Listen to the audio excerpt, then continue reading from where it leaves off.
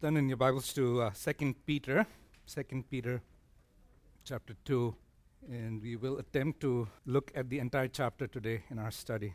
As you think of persecution of believers, it can be hard and trying. It can come in different forms. It can be physical in nature, but it can also be mental in nature. So it can be hard and trying. But what is even more deadly and ultimately devastating is a failing from within. We've been learning so far that Peter's audience for his first and second letters is the same audience that he's writing to. They are believers. However, his themes are different. While in his first letter, he prepares his readers to face challenges, difficulties, and persecution from without, the persecution came, that is, from people who were clearly unbelievers. They were not a part of the visible church. In this second letter, we have been learning that Peter is preparing his readers for challenges from within. Here, the people are unbelievers too, but they call themselves believers. Those of you who have served in a military setting know this very well. There is that enemy that is known to all, that is external to you, that you're fighting. But many times the disastrous circumstances and situations are when you have an enemy from within the ranks. An enemy from within can inflict a considerable amount of damage to you. Why is it that an enemy from within can be so destructive and damaging? Well, because that is not where you're expecting opposition to come from. And because you're not expecting it, in some senses, you're not fully prepared for it. You're not ready for it. You're not armed for it. You can tend to be weak. And so Peter foresees this and such a circumstance, and therefore has written the second letter. His intention for the original audience, which was in the 1st century AD, and his intention for us in the 21st century is the same. It is to equip them, and it is to equip us with knowledge that will help us to distinguish between true, authentic, genuine Christianity from false, inauthentic, and fake Christianity. That word knowledge, by the way, is used only 4 times outside of the Pauline epistles, if you consider Hebrews also to be written by Paul. And all of those 4 times it's used in 2 Peter. Peter wants to equip us with knowledge so that we are ready to fight this enemy from within. Here's a quick summary of each chapter. Good way to remember this. In chapter 1, his focus is on holiness, where the effort is on cultivation of the believer's or Christian's character. Holiness. In chapter 2, which we will look at today, it's heresies. There's a condemnation of false teachers that we find in this chapter. And then chapter 3, rightfully so, ends with hope as we confidently look forward to Christ's return. But going back to one of the outlines that Eric had shared with us in the first lesson on 2 Peter, what should we know in order to be ready and equipped for this enemy from within? In chapter 1, verse 1 to verse 11, we are to know our salvation. Then chapter 1, verse 12 to 21, we are to know our scriptures. In chapter 2, we are to know our adversary or adversaries. And then in chapter 3, we are to know our prophecy. That is, that we are to remember what the Bible says about the future, that day of our Lord, when there will be a new heaven and a new earth. If we are equipped with true knowledge, if we are equipped with the truth, then we stand to be in the position to hold on to it. And then we're in a position to discern everything else that is not the truth. And so I've titled our lesson based on that outline, Know Your Adversary. Know your adversary. What is it that we should be aware of and know about our adversary? Well, that's what chapter 2 is about. Let's begin by looking at the first 3 verses together. Peter writes, "The false prophets also arose among the people, just as there will also be false teachers among you who will secretly introduce destructive heresies, even denying the master who bought them, bringing swift destruction upon themselves. Many will follow their sensuality, and because of them, the way of the truth will be maligned. And in their greed, they will exploit you with false words. Their judgment from long ago is not idle, and their destruction is not asleep. First of all, we learn the danger of false teachers. The danger of false teachers. What should we know about them? Well, first, under this heading, is that we need to know their existence and origin. So far, Peter, as we look at 2 Peter, has written about the true prophets and the true preachers of the Word of God. He started with the true Old Testament prophets. Peter now comes to the apostles of the Lord Jesus Christ. And then he says, these were eyewitnesses to the life, the suffering, the death, the burial, and the resurrection of Jesus Christ. So he thinks in particular, as he even wrote in chapter 1, he thinks in particular of the circumstance of the transfiguration of the Lord Jesus Christ, and he says, we were eyewitnesses of his majesty. We saw him, we lived with him, we sat with him, we ate with him. From identifying and knowing the true apostles, the true prophets, he shifts gear in chapter 2 now to turn to knowing the false representatives of God. Who are these false representatives of God? They're false prophets and false teachers. Now, before we move forward, we need to know and define who false prophets are. So turn with me to Deuteronomy chapter 13. Deuteronomy chapter 13. Notice what Moses records for us here. He says, if a prophet or a dreamer of dreams arises among you and gives you a sign or a wonder, and the sign or the wonder comes true, concerning which he spoke to you, saying, let us go after other gods. These individuals are encouraging God's people to go after other gods. You shall not listen to the words of that prophet or that dreamer of dreams, for the Lord your God is testing you to find out if you love the Lord your God with all your heart and with all your soul. You shall follow the Lord your God and fear him, and you shall keep his commandments, listen to his voice, serve him, and cling to him. But that prophet or that dreamer of dreams shall be put to death, because he has counseled rebellion against the Lord your God, who brought you from the land of Egypt and redeemed you from the house of slavery, to seduce you from the way in which the Lord your God commanded you to walk. So you shall purge the evil from among you. Go down to chapter 18. Deuteronomy chapter 18.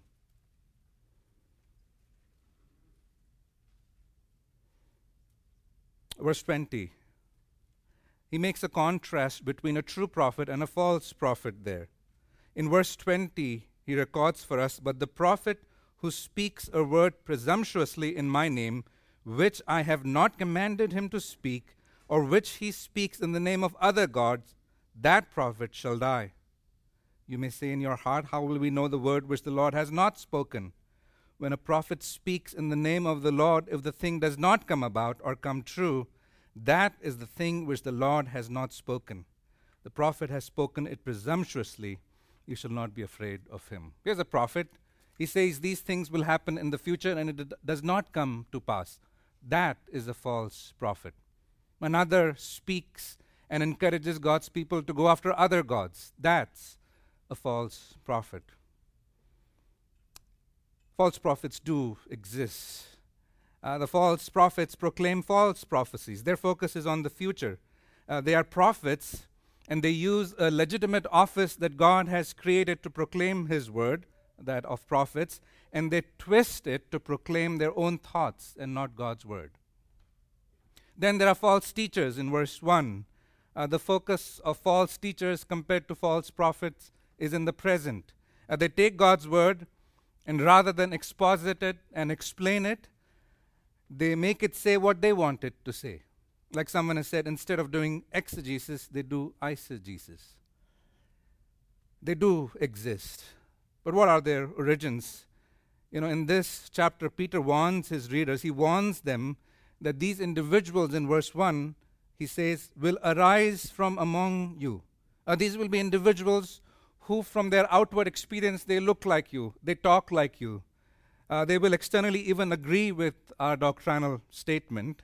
But once they are in, they will begin to propagate and spread lies. They will come from among us, and that is why we must be prepared. That is their immediate origin. But we know from God's word, as you look at Genesis chapter 3, that their father, Satan, has always been in existence in terms of deceiving God's people. And so, first of all, their existence and their origin. Secondly, know their modus operandi. How do these false teachers work? Notice verse 2. Many will follow their sensuality, and because of them, the way of the truth will be maligned. Rather, verse 1 at the end. There will also be false teachers, he says, among you who will secretly introduce destructive heresies. It's not that they teach secretly, but the deceptive nature of their teaching is hidden. No false teacher claims that title for himself. It's not as if they come announcing, we are false teachers. No, that doesn't happen. But there is a deceptive strategy in play. Just a small twist of a word here. That's not really what God meant. Just a slight change in what God's word teaches. Just a seemingly harmless compromise. And before you know it, they have moved from small twists, slight changes, and seemingly harmless compromises to outrightly denying the work of salvation that God has accomplished on our behalf. How do they operate? They operate in a deceptive way. Thirdly, know their danger. Know their danger. Such people are known by their lifestyle. Verse 2, their promiscuous lifestyle, their licentious living. Not only do they live in this way, but they influence others to follow them in this way. These individuals perhaps claim to be followers of Christ. They claim to be Christians. They claim to be believers. But by their life, they deny Christ's lordship over their life. These are individuals to whom Christ will one day say, I never knew you. Depart from me, workers of lawlessness. Matthew 7:23. Now, such a lifestyle does not only violate the boundaries God has set, but notice at the end of verse 2, it also discredits the way of truth. And what is this way of truth? It's the gospel, isn't it? It's the good news of the Lord Jesus Christ. In Acts, if you were there recently, you would remember that when people believed in the Lord Jesus Christ and repented of their sins, they were called people of the way. Acts 9, Acts 19, 22, and 24. Because they proclaimed the way of salvation. When those who were not believers look at such individuals who call themselves Christians, but don't back it up with their life, they speak lightly. They speak of God and his people and his ways in an insulting way. That's what it means to malign. And so the way of truth, the way of salvation is maligned because of these people. Not only is there a danger in their lifestyle, verse 3, it's also detected in their greed. Their motivation is not love of God and love of truth, but their motivation is love of money. And based on that love, they deceive and try to gain from you and exploit you with false words. The false words are in direct contradiction to the true words spoken by the true prophets and the true teachers. Is it any surprise that almost all of the false prophets and false teachers that we see today are exorbitantly rich and live lives that put on grand display the money that they possess? $20,000, $30,000 for a toilet seat. Now, I remember an incident I read in Ian Murray's biography, or John MacArthur. I think it's in the appendix, and I may have shared it with you earlier. But it's a story that Pastor Tom actually shares, happened with him and Pastor John and his wife. And apparently they were invited. John was invited to speak somewhere in the Midwest. And they had booked a pretty decent car, not exorbitant, like a It's the word I'm looking for. Not a limousine or anything like that, just a normal car. But when they went to the rental car company, they didn't find that car, and they ended up giving him a limousine. And so John was very hesitant to take that limousine because he was thinking, what will the people who I'm going to minister to think about me? And so he told Tom, park the car a couple of blocks away from the church. Now here's a man who is in ministry. He is extraordinarily concerned about what people will think about a car that doesn't even belong to him. He didn't want even some sense of richness on his part to be seen. Not so with false teachers. What does Paul write to Timothy? He says, "For the love of money is the root of all sorts of evil, and some by longing for it have wandered away from the faith and pierced themselves with many griefs." Money is not the root of evil. God has blessed some with extraordinary amount of money, but it is the love of money which is the root of evil. What then is the destiny of these prophets? We have to know their destiny. Peter actually mentions this throughout this chapter. Notice at the end of the first verse, he says they are bringing swift destruction upon themselves. Their judgment from long ago is not idle, verse 3. That is, it is not late or lingering. Their judgment will be on time.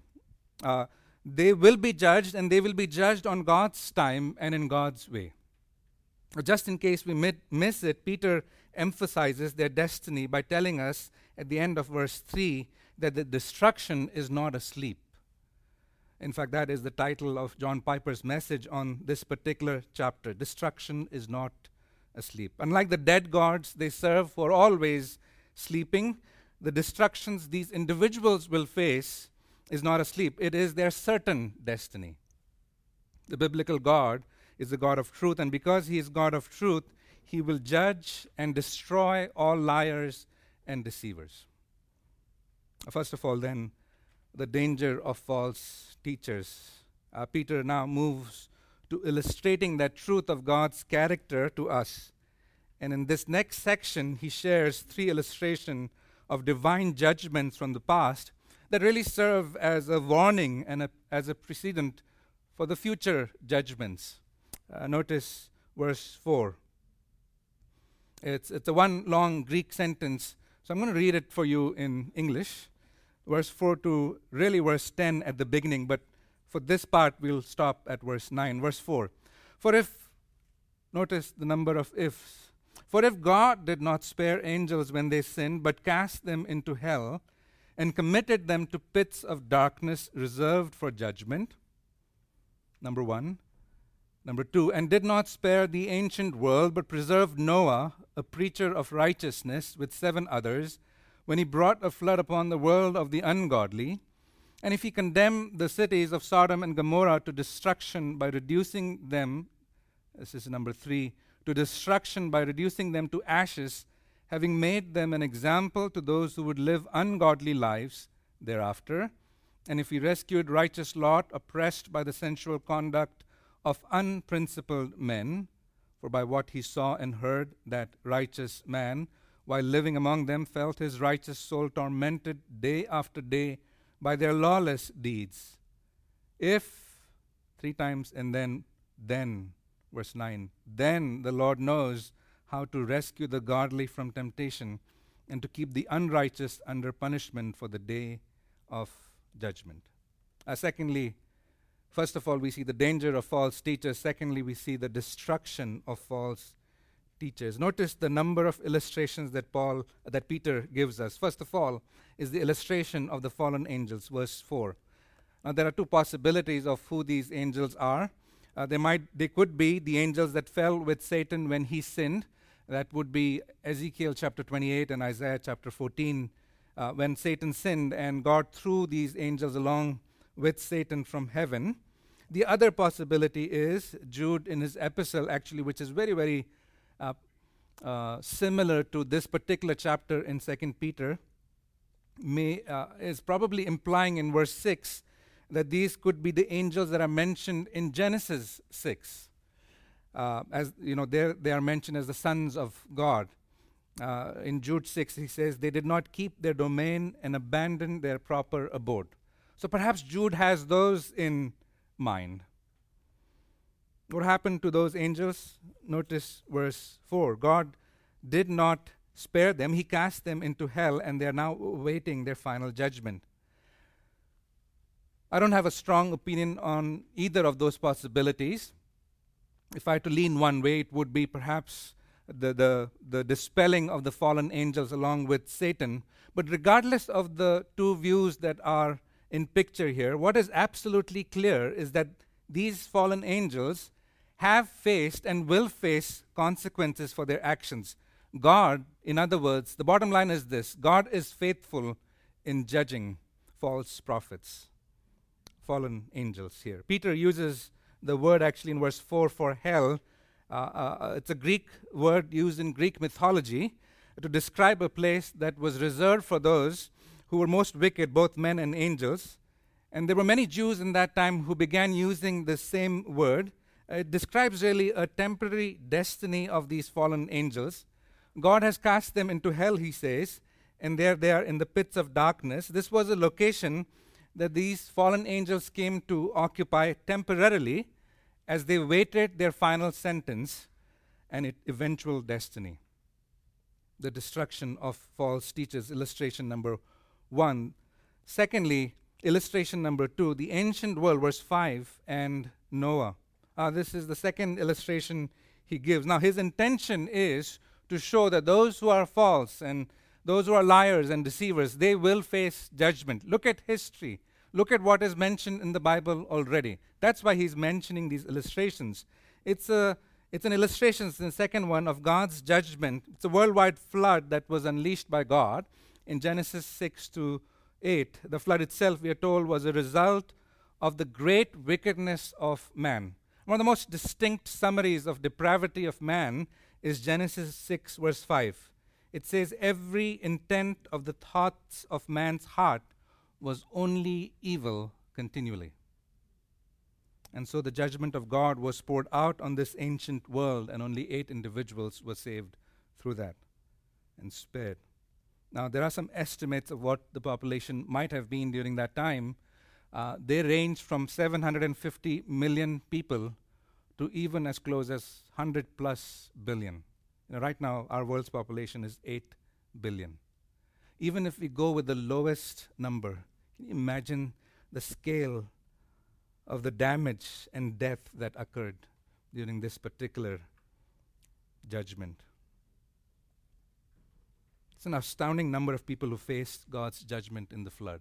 But there's another illustration, and that is of Sodom and Gomorrah, verse 6 to verse 9. This is the final illustration that Peter shares.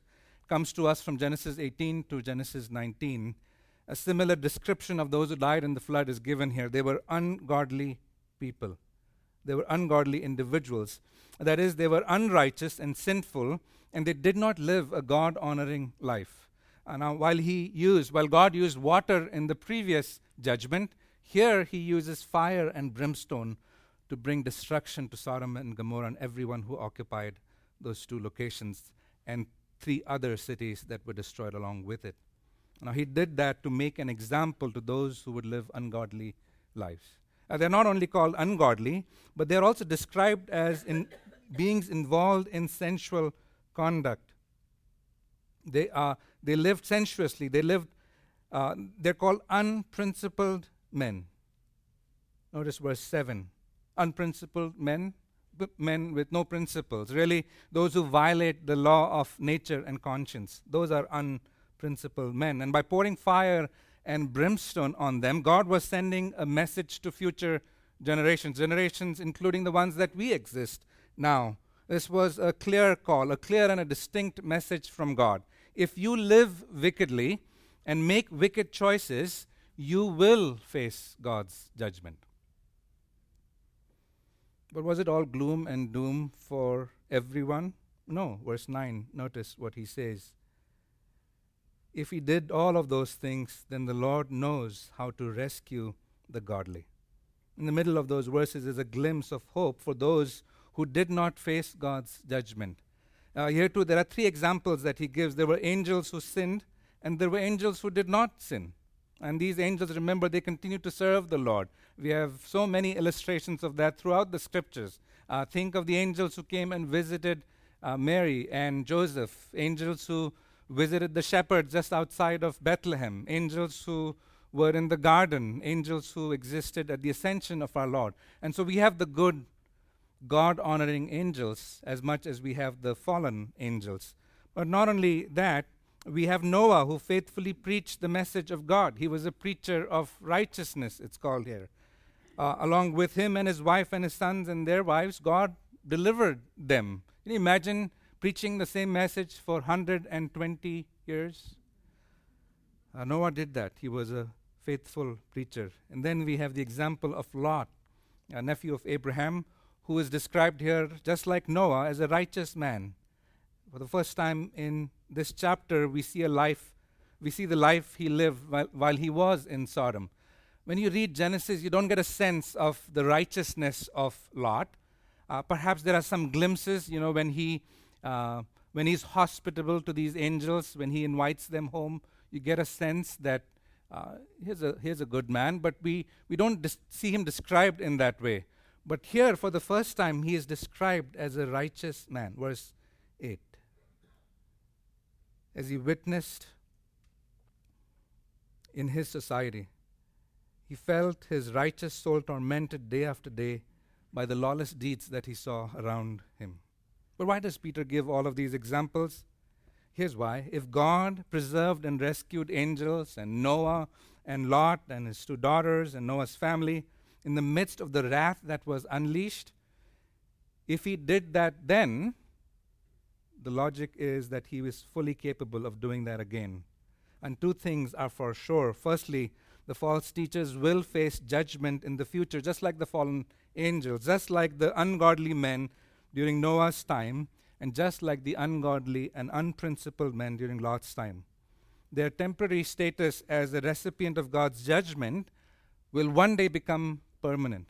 Their judgment is described in Revelation 20, verse 11 to 15, where we see the great white throne judgment, where all the ungodly and the unprincipled will be raised, and then they will be judged, and then they will be cast into the lake of fire. Well, that's one thing. Their judgment is sure. But secondly, in the midst of an outpouring of the judgment of God, we see a God who is still in control of everything and is fully capable of preserving and rescuing those who are his. Those who have placed their trust in Christ alone will never face the judgment and wrath of God. Before we leave this particular section, notice what it says and does not say in verse 9. It does say the Lord knows how to rescue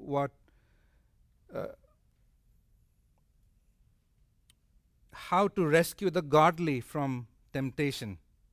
It does not say the Lord will always rescue. Now, that is to say that is not a guarantee that no harm will come to the believer while he or she is in the world. But we know from the rest of the scriptures that a believer does face discipline from God, Hebrews chapter 12. However, he or she will not face the wrath and judgment of God. Why? Because his Son took it on your behalf and mine. So the destruction of false teachers is certain and sure. It's not a question of if they will be judged, but when they will be judged. Danger of false teachers, a destruction of false teachers, and thirdly and finally, the description of false teachers. I won't read the entire section, but you want to have your Bible handy because we will walk through each description that is mentioned of these false teachers. As we look at it, I further divided it to help us understand better. First of all, we see a focus on their attitude, verse 10 to verse 13, to the beginning portion. It can be described as a brazen arrogance, similar to the times of Noah and Lot. The false teachers were slaves to the sinful and corrupt inclinations of their hearts. They indulged the flesh and its corrupt desires. Outwardly, they called themselves Christians, and they even called Jesus Christ as their Lord. But they do not live under his lordship. They're marked by lust and arrogance. Notice verse 10. And their arrogance is seen in a rejection of authority. They despise authority. That first portion at the end of verse 10, at the beginning of verse 10. One of the tragedies of watching the family breakdown in our culture is the fact that our children grow up without an authority. That is not only true where a father is missing, but it's also true where a father is there but doesn't fulfill his role of a father. This is a tragedy because the family is where image bearers of God first learn what authority is.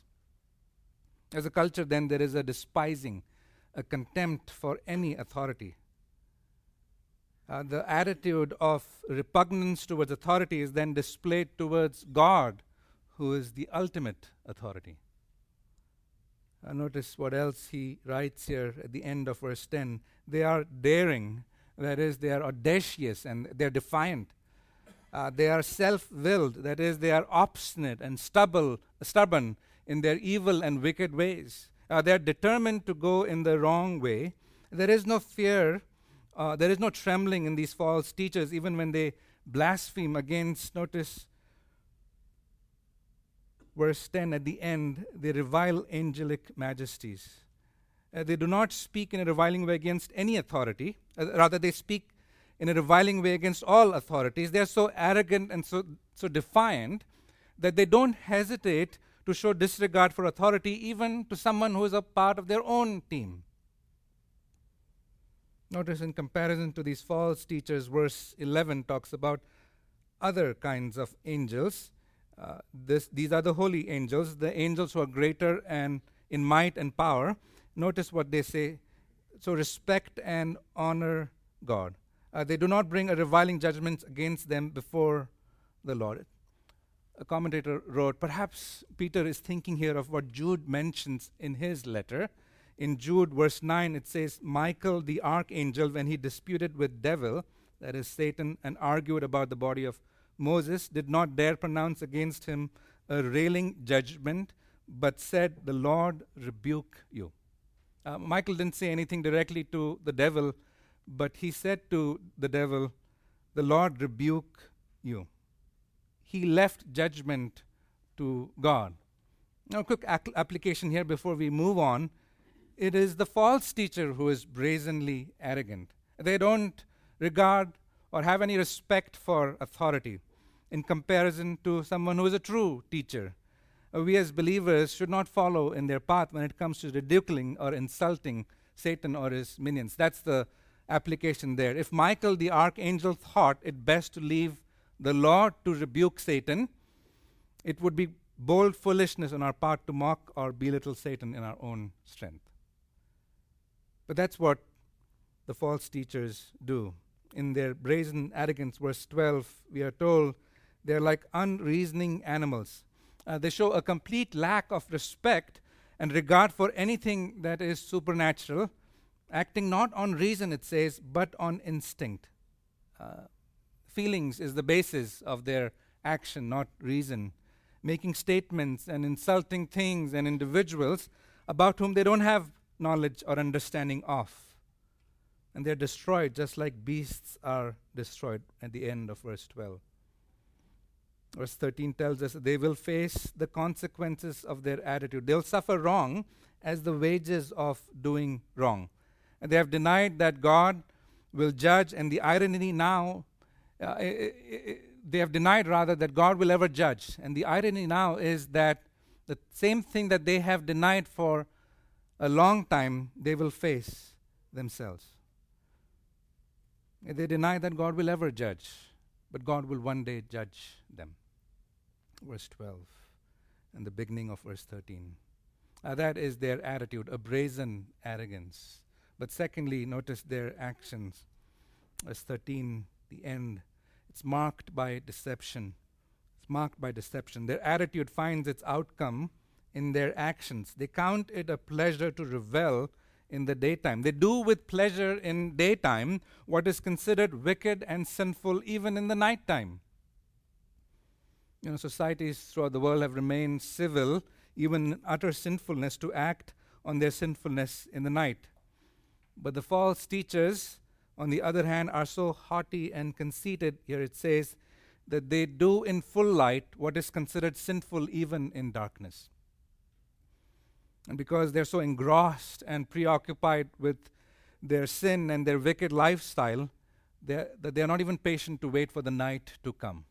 They want to do sinful acts and wicked acts in the daytime. They're captivated, verse 13 at the end, and then verse 14, they are captivated by their adulterous passions. They are deceivers, they are stains and blemishes, which is in direct opposition to how a follower of Christ must be. Why? Because Christ himself, our Lord, is one without stain and a blemish. But these individuals, they revel in that. Notice verse 13 at the end. They have a corrupting presence in the body of Christ, and not only deceive others, they also deceive themselves. They continue in their deceptions even as they're carousing with you. End of verse 13. Apart from the NASB, almost all of the good translations, conservative evangelical translations, translate that word as feast, which is really a more accurate translation. Why is that a more accurate translation? Well, the feast in view is, of course, the Lord's Supper. And the implication of that is even what is supposed to be a solemn and a holy occasion of Christian fellowship, that is, worshiping God by remembering his Son, by partaking of the bread and the supper, even that occasion is not spared by these false teachers to put on display their deception. That's in end of verse 13. Verse 14 tells us they have eyes full of adultery that never cease from sin, enticing unstable souls, having a heart trained in greed, accursed children. They go after unsuspecting and unstable souls. They know who to target. They're looking for that weak link in the chain, that immature believer who can be easily deceived. Their actions are not haphazard.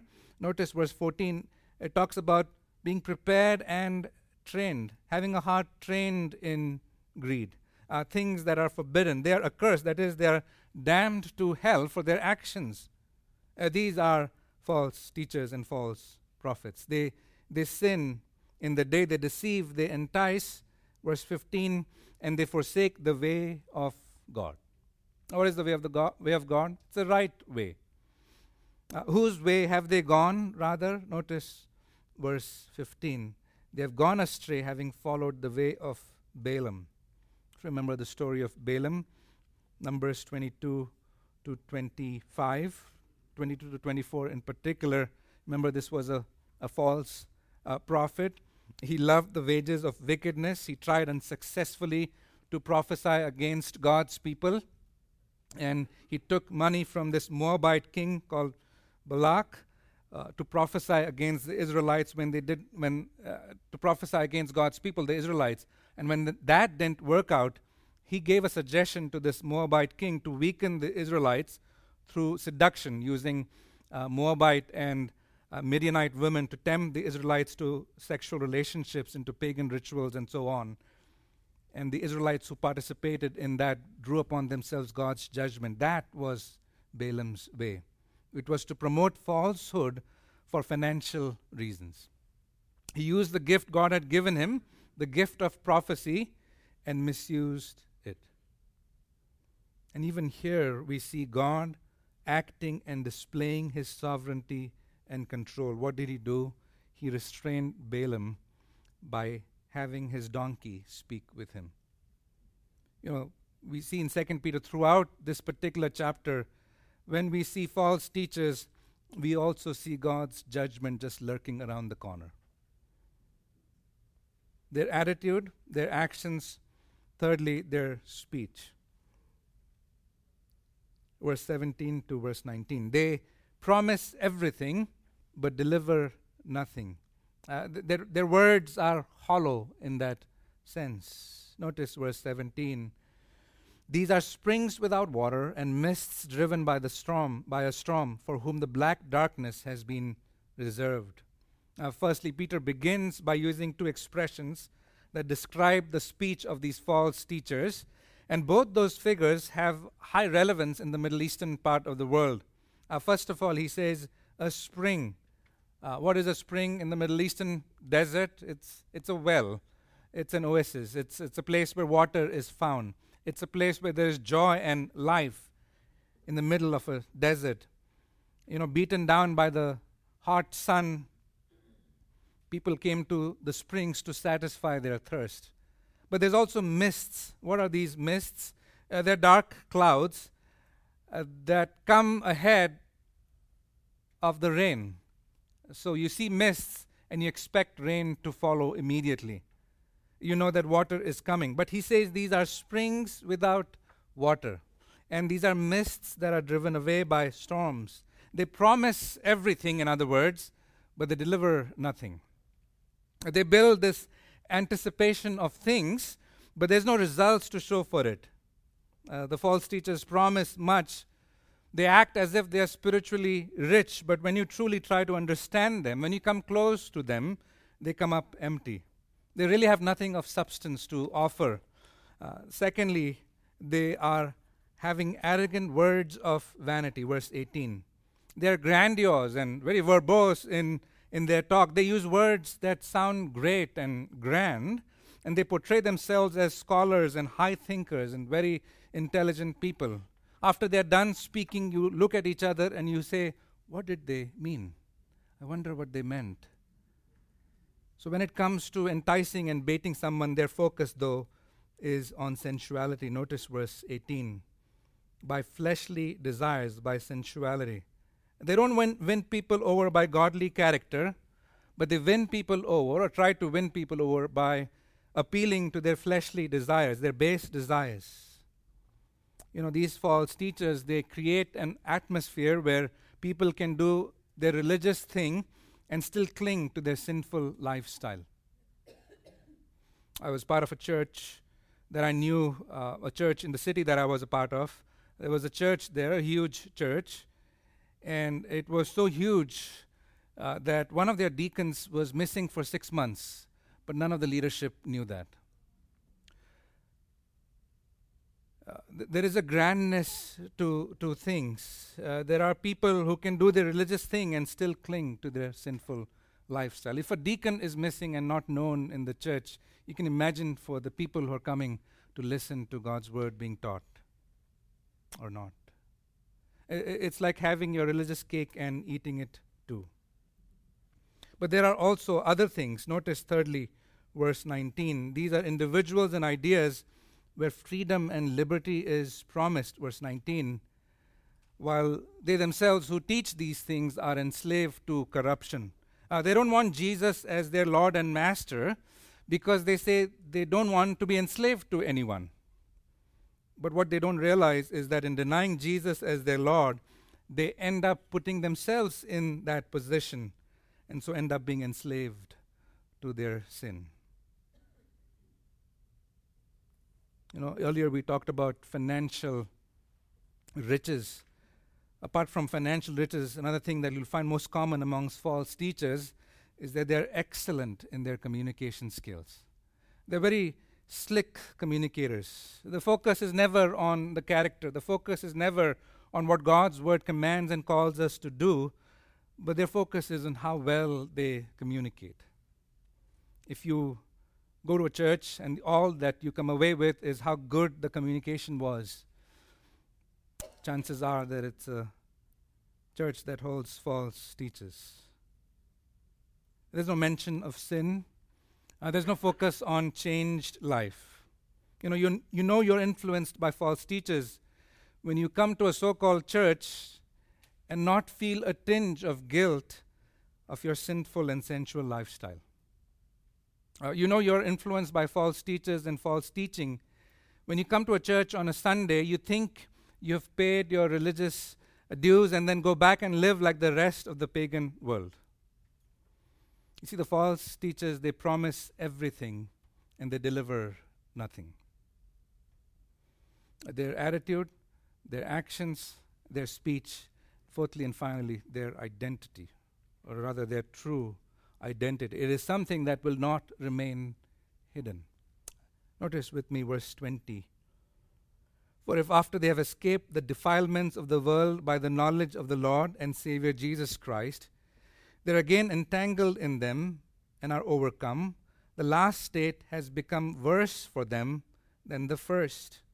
For it would be better for them not to have known the way of righteousness than having known it to turn away from the holy commandment handed on to them.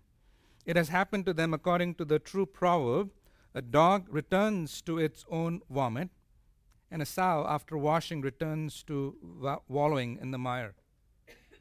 At some point of time, they have escaped these defilements of the world. They realize the exhaustion and the filth and ungodliness that sin has to offer, and they move away from that and they turn to religion. That's what verse 20 is talking about. These people are the ones who show that they are repentant because they realize that the world does not really offer anything of substance, or they are repentant because they have been caught in sin. But they are not repentant because they have sinned against a holy God.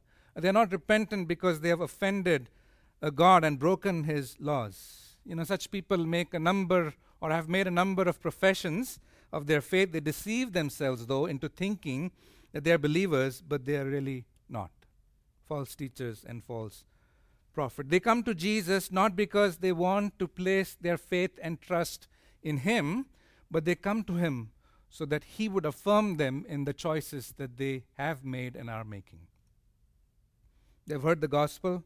Verse 21, they know the consequences of their sin, and in that sense, they have known the way of righteousness, and therefore, having known the way of righteousness compared to before, where they did not know the way of righteousness, now they will be held accountable for what they know. And the damning thing here is, as you read verse 22 and 21, you realize that these individuals described here are not outside the church, but they are in it. They are in the visible local church. They hear the gospel every week. They have access to the truth of God's word, but by how they live, they're really demonstrating that they have rejected the lordship of Christ over their life. They reject the truth and then turn around, and then they entice others to follow in their footsteps. But notice verse 3, eventually it will become clear where actually these false teachers stand.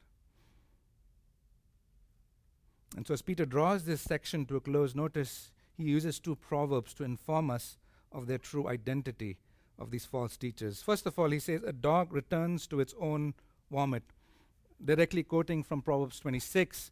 And to help us understand the meaning, we have to remember that dogs in the ancient Middle East were viewed very differently from the way they are viewed today. We tend to think of dogs as pets, domesticated animals, but in the first century and even before that, they were objects of hatred and they were despised. They were considered as unclean animals. They would live filthy and despicable lives. And here it says they vomit and then go back to the place where they had vomited, returning to its vomit, what these unclean animals did. That was in its very nature. But to understand this Proverbs, let me quote the entire verse to you from Proverbs 26:11. Like a dog that returns to its vomit is a fool who repeats his folly. And so what Peter means when he says this is just like a dog returning to its vomit, he means the false teachers similarly would go back to living in sin, because that is their very nature. He wants us to feel the filth and the disgust as we think about that. A dog returning to its vomit, that's its very nature. And so are these false teachers returning to their own sinful lifestyle. For a few moments, for a few weeks, few months, they might be able to deceive some, but they go back to living the same kind of life that they were living before. But secondly, he says, a sow, after washing, returns to its wallowing in the mire. What is this? It's not a proverb from the book of Proverbs, but it's something that Peter wrote under the inspiration of the Holy Spirit. And it says, it does not matter how much you wash and clean this pig from on the outside, at the end of the day, it'll go back to wallowing in the mire. That is the very nature of what a pig is. In the same way, the false teachers will go back to their sinful and sensual lifestyle, no matter how many times you've cleaned them on the outside, or they have cleaned themselves on the outside. Their attitude, one of brazen arrogance. Their actions marked by deception. Their speech, they promise everything but deliver nothing. Their identity is something that will not remain hidden. That brings us really to what do we do with this text? How do we apply this even today? Perhaps there's a somber or a serious atmosphere right now, but the reality is that we face this danger of false teachers and false prophets every day. If you have a chance, read Paul's last meeting with the elders of Ephesus. I think it's Acts 19 and 20. He earnestly pleads with them as he informs them, continues to teach them that after his departure, wolves will come and they will try to destroy. So the existence of false teachers and false prophets is a reality.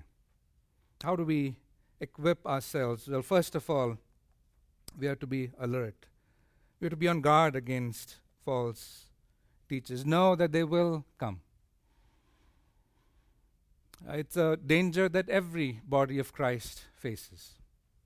Therefore, here we try as much as is humanly possible to be able to guard ourselves against it. There is a process we have of putting someone up to teach. There's a process we have, even as you witnessed in the morning, of putting someone in the elder position. This is not someone who is just taken and put haphazardly without any knowledge. No, they have been a part of this church. They have taught for a number of years. They have faithfully demonstrated the character of an elder, and then they are put. But we have to be on alert. We have to be on guard. We have to expect false teachers. But how would you know what is a false teacher or false prophet is? We have to be equipped. We have to be armed. We have to be rooted in and grounded in God's word. Isn't that what we learned in chapter 1? Going back to Deuteronomy 13 and 18, how would they know that this is not God's word unless they know what God's word is actually? How would you defend against false teachers? By equipping yourself, by being armed with God's word. Perhaps every one of us approaches God's word in terms of how we study it differently. Perhaps you read large swaths of scriptures every day. It's like bathing in God's word. Or perhaps you take a small portion of God's word and then go deep into it. We want both the approaches. We want to read large swaths of scriptures, but we also want to go deep into perhaps a paragraph of God's word. If you're not in the practice of doing that, perhaps once or twice is a good way to start it. Take a paragraph, and if you have the NASB, it's neatly divided for you. Take a paragraph and go deep into it. Look at the study Bibles that we have. We are spoiled for choices when it comes to resources that we have to understand God's word. So many free websites that give so much that we have no reason not to study God's word. How do you respond to false teachers? You know, to be not only be alert, but you be armed. Make sure you are in God's word. Thirdly, we are assured of the fact that God will unleash his judgment against false teachers. Vengeance is mine, I will repay, God says. We have to call out when we hear or see false teachers and false prophets. But we have to be assured that God will unleash his judgment on these false teachers and false prophets. Fourthly, just to go with the A's there, live all of your life under the lordship of Christ. Perhaps you haven't thought about this in a structured way. Think about what areas of your life is God's word speaking into. Or perhaps you say to yourself, I'm really not so good and so disciplined in certain areas. Or perhaps you're faced with laziness. Or perhaps you are one who postpones things. Perhaps you are faced with anger issues. Whatever it is that you are facing as a sin issue, you take that and you say, how can I bring it under the lordship of Christ? If I call Christ my Lord, does this do justice to who he is and to how I call myself a Christian? You take a sin and you attack it and you go behind it. and you kill it, and then another one comes up. And that process begins again as long as we are in the flesh. And as you do that, day by day, moment by moment, you're becoming more like Christ. Your guard is never down as you try to bring all aspects of your life under the lordship of Christ. In a group such as this, I don't want to assume that all of us are believers here. Perhaps everything that I've shared, you're like, why is this individual so serious and screaming at the top of his voice and warning people of false teachers? I don't see anything here. Or perhaps you're not sure where you stand in comparison to Christ. Well, I would say God's word calls you to repent and believe in the one, as Peter mentions here, the one who bought you with his blood. Call out to him before it is too late. Trust in him and follow him as the Lord of your life. Let me close our time in a word of prayer. Father, thank you for your word, this clarion call, this clear call in our life to know that in these times false teachers and false prophets will arise among us. Help us to be alert to their existence. Not only that, help us to be armed and equipped with your word so that we can identify those who don't teach your word. Equip us, arm us with it. As we spend time in it, help us to identify areas in our own life, even as we see the sensual and the wicked and the evil and sinful lifestyle that these false teachers and false prophets are marked with. How opposite to it must our life be? And so we ask for your help. We were reminded even in the morning in the worship center that when we ask according to your will, that you hear and that you answer. Lord, it's our desire that we live sanctified lives. Your will for us is our sanctification. And so we desire to live sanctified lives. We desire to bring all aspects of our life under the lordship of Christ. Lord, we must put all efforts on our part and yet realize that it is you who help us be what you've called us to be. And so we ask for your help. We ask that you would guide us, that you would equip us, that we would bring all the aspects of our life under your lordship. Thank you for our time in the study of your word. May this week be one where we get to display these things that we are learning. I thank you once again for your word. Thank you for the gift of your Son, through whom we have salvation and in whose name we pray even now. Amen.